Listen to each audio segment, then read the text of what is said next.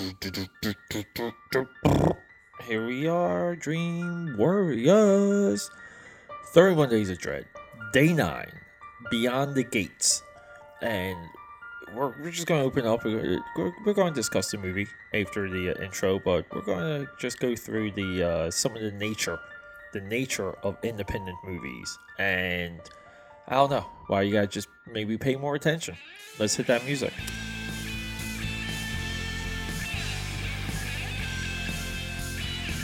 Yeah, so it's always tricky. It's always tricky when independent movies are discussed because there's almost like three types, and the type of the independent movie emerges when the movie's complete.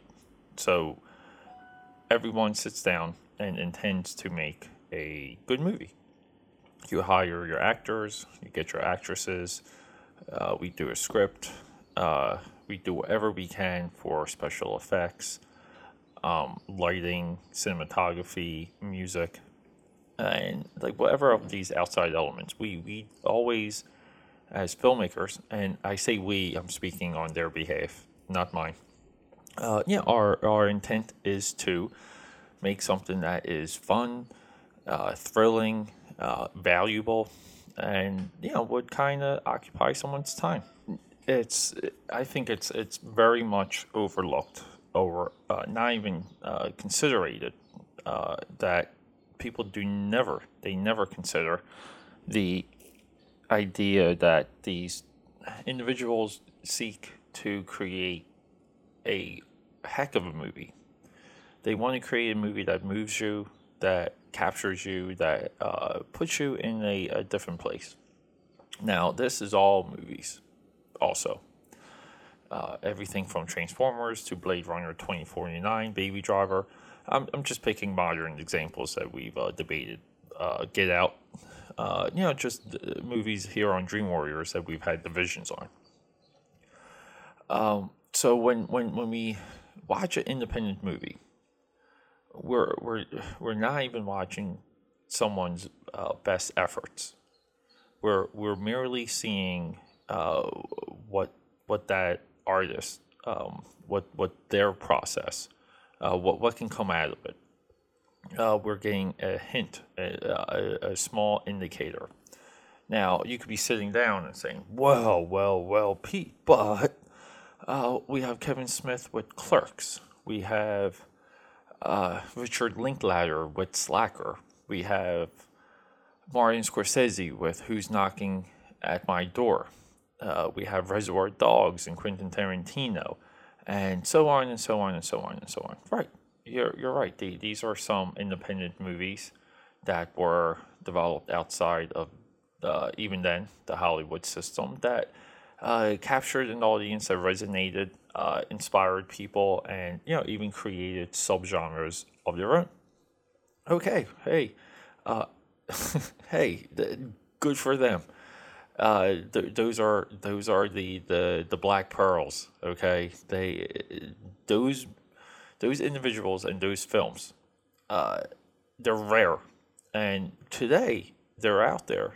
But we're dealing with a different type of content absorption, the way how people discover movies, the way how they discuss movies, the way how they promote movies. It's not just locker room talk. It's not just water cooler talk. It's conversation now that is taking over the internet, and we kind of get something that's very odd and hard to really define in a clear way. And we have a vocal minority that wants to control the flow of movie reviews. Now, like it's not evil, it's not devious. But some of these reviews, I've said this before, I think there is collusion within the review community on YouTube. Sorry, my phone is just going completely bonkers right now, and I had it on silent. I got to put the whole thing on mute. But yeah, okay. Um, yeah. So like, there's outliers. There's outliers that are bad movies. There's outliers that are great movies. I don't think any filmmaker sits down to create a bad movie. I think they something captures them, and it's something that they have to get out, and they do whatever they can to get it out. Now, some of these people studied film from early on. Some of them haven't, and guess what? Uh, the product, that's the result.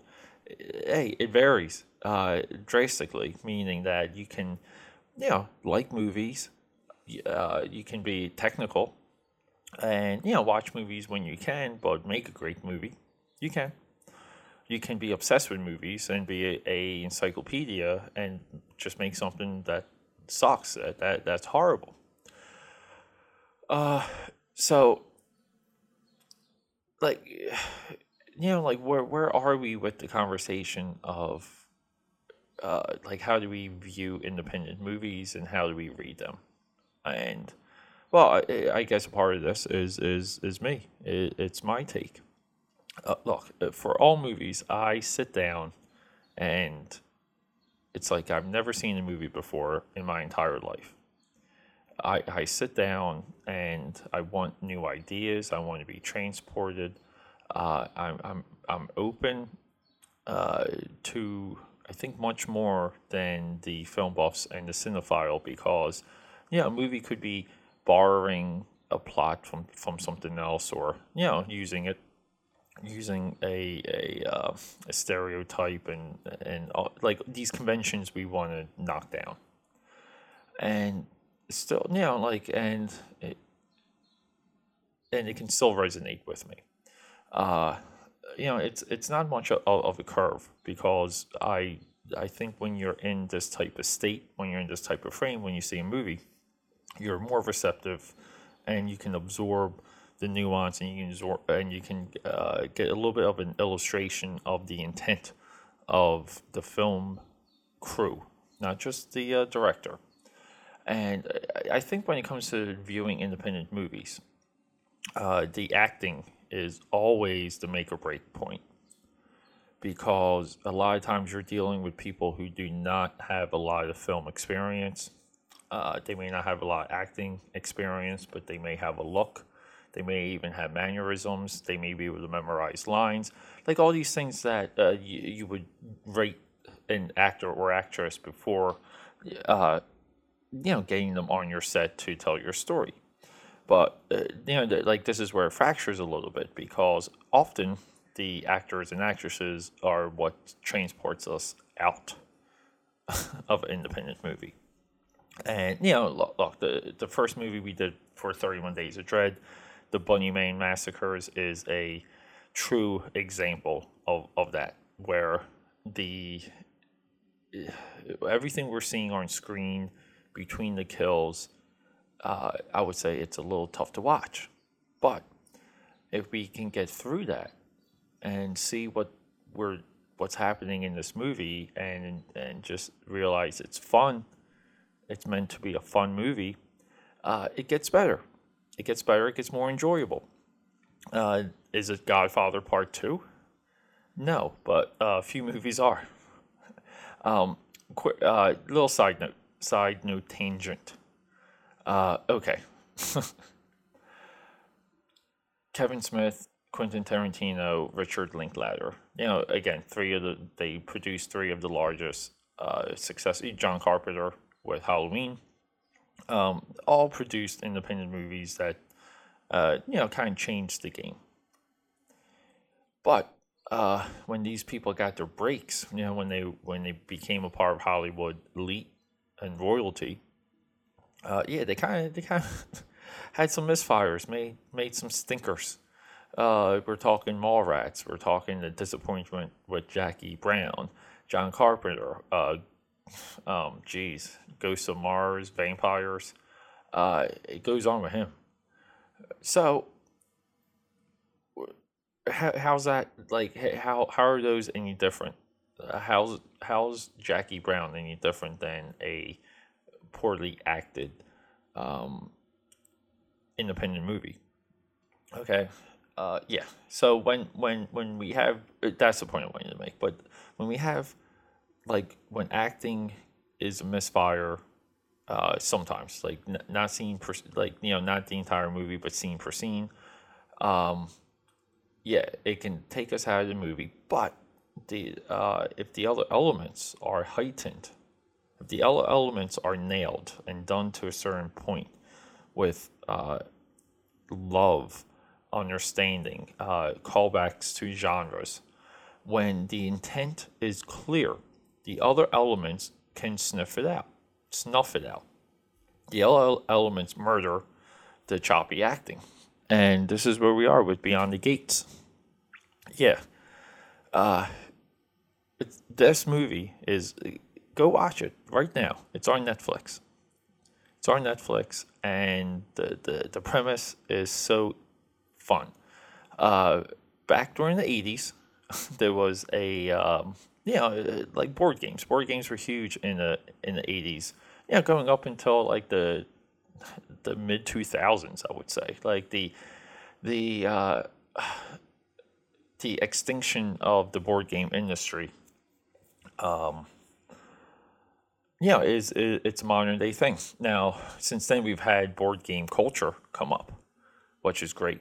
Stores, Tiki Tiki Board Games is a local store here in Jersey and PA that they stockpile parts and catalog tokens and cards. So you can go there, and if you're missing pieces, you can go buy them. So, and they've been in business already for a couple of years, at least 5 years. So we have boardroom board game culture that's relevant, that is here right now, and this is because it's nostalgia on a bygone industry. And one of the pieces of this industry that Beyond the Gate reminds us of, eloquently, by the way, is the video cassette game where you would have a narrator or a dungeon master walk you through the game, and it usually would be in character. And so, obviously, if we're doing 31 Days of Dread and we're talking videotape board games, it's a horrible experience for our characters. So what happens is these two individuals, they are closing a VHS store, and they're like a little bit of backstory through exposition through their interaction is that they have they kind of lose their father is somewhat missing, and so like we already piece it together in a couple minutes. The father got sucked into the board game and is now there. Probably unwillingly. So these two individuals are closing, packing up the VHS store, which is also lots of nostalgia. These places do not exist anymore. The ones that do exist, people have built in their own homes. They have built their own massive VHS libraries that, again, it's a hobby that's not going to die. Same as vinyl collecting. So these are parts of the movie that I very much enjoyed. I enjoyed the setting. I love that they're in this VHS store for most of the movie. Now, some of the movie goes to some homes. We are introduced to wives and stuff like that. There's a little bit of a conflict, like like almost like a pissing contest with two of the male leads, and like again, some of that comes off well, some of it doesn't. So we get good exposition early. We get to the game early. We get some of the effects of the game early, and we jump into the parts of the movie we want to see, at a good enough pace. Now, the other element that I really enjoyed about this movie was the poster artwork, the opening credits, and the music, which is all John Carpenter. Even the purple hues and purple shading. That's not exactly Carpenter, but it just kind of reminded me. The opening credits are really cool because it's like the inner workings of a VHS tape deck. with this like purple light, this purple like like accent that is just running throughout. Names of people that worked hard for this feature. So in Beyond the Gate, relatively, to get into the production, it's a $300,000 movie. That I think the movie looks like what it is. It's not. It doesn't look over. Like it doesn't look like a multi-million-dollar movie, and it doesn't look like it's a under $1 million movie. Again, it delivers exactly in that sweet spot. And yeah, why does this movie doesn't like why does it not be impactful? Why does it not sweep? The movie itself has created a subgenre of horror. And look, it's easy to say Jumanji, like Jumanji. But yes, but Jumanji is very much not targeting this audience, and the audience is the people that just want to, be a little freaked out, be a little frightened and scared and transported, and kind of shown some dread in life. And even the new Jumanji movie, which I think has a awesome premise, awesome setup based on the trailers.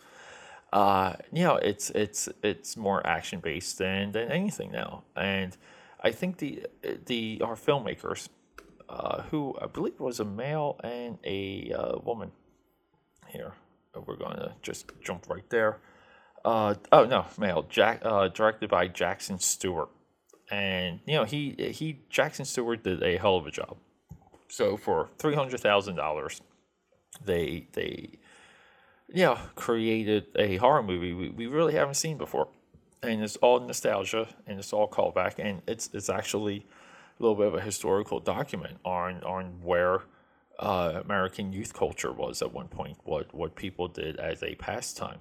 And it's kind of funny because you can do this with board games, and you can't do this with other like other games that even families played together. Like you can't do this with ping pong, not even pinball. Like it's these. I think this is a growing genre. It's going to be experimented with. It's going to be perfected. We will see a larger budgeted movie eventually, probably from Blumhouse, that will take this concept and give it to a actor or actress that needs a comeback.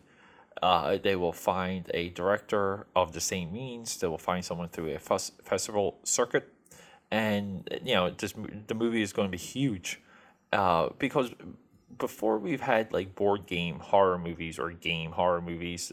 Again, it was Jumanji and Ouija, and like that's really it. So there's another movie that touches on the theme of this movie and the setup, and that's also on Netflix. And we might be doing that one next. That might be day 10 of the 31 Days of Dread. But no, Jackson Stewart, he's another guy. He needs a bigger movie. I hope he continues. I really hope he does something himself. I think I hope he sticks to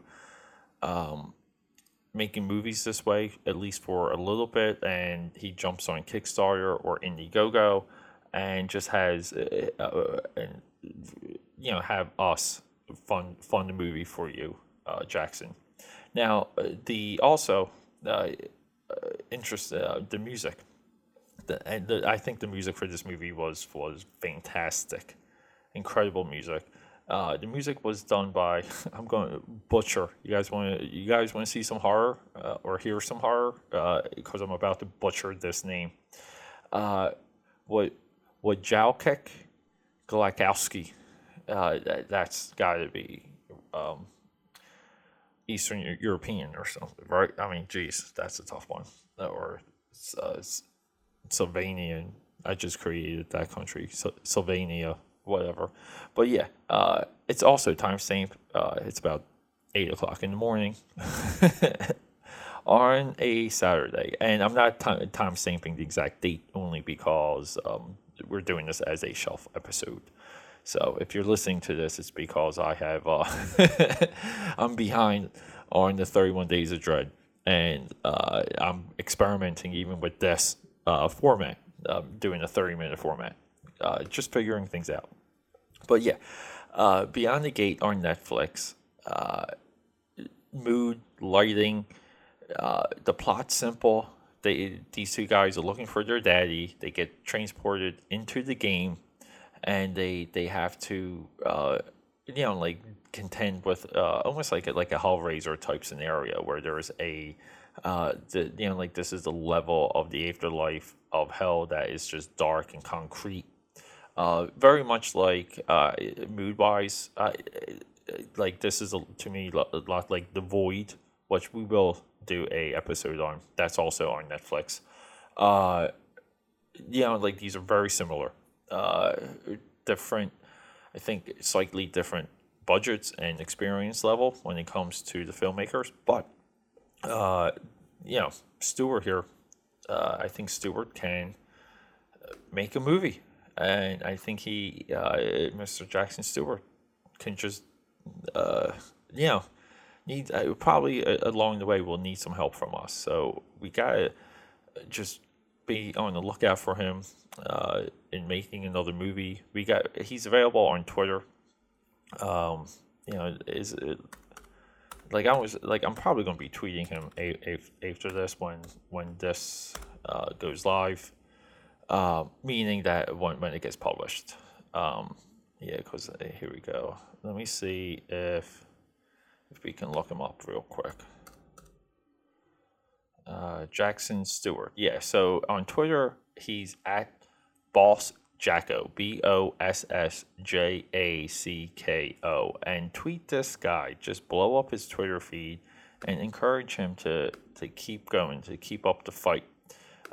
Encourage him to keep the crew together, the people that made this movie. His producers, Barbara Crampton, Amanda Mortimer. That just sounds like a cartoon duo, but the writer, which is him, but it's also Steven Scarletta. So let these people continue. They need encouragement. You need to watch this movie and just lose yourself and appreciate the effort, appreciate what they're trying to do. Again, it's a lot of work to entertain you. And I think coming in, sitting down and being high and mighty and being on a cinephile high horse every time you watch something, and not being in a place where you can absorb something new and enjoy yourself. Like, dude, get over yourself. You're just sit down and just be a shot of whiskey. Be a shot of whiskey when you watch a movie. Okay? Just do it. And hey, interact. We need, because we're going to sign off here, but subscribe to Dream Warriors. Tell your friends about it. Leave comments and reviews. Gotta crank up those iTunes reviews. I believe we're at 0 iTunes reviews. Anyone out there, come on. Even if it's a negative one, I don't care. Find me on AKA Pad 13 on Instagram, AKA Pad on Twitter, AKA Pad on Snapchat, Facebook business page, Peter A. DeLuca. So I'm out there. Website, akapad.com. Let's bring these movies into the forefront. Let's do this together. This is a part of the Dream Warriors Army, the DWA. So let's go. All right, everyone, have a good day. Go watch Beyond the Gate. If you don't have a Netflix, steal your friend's password and watch this movie on Netflix. We're all better off for it. But have a good day. And yeah, until next time, rock and roll.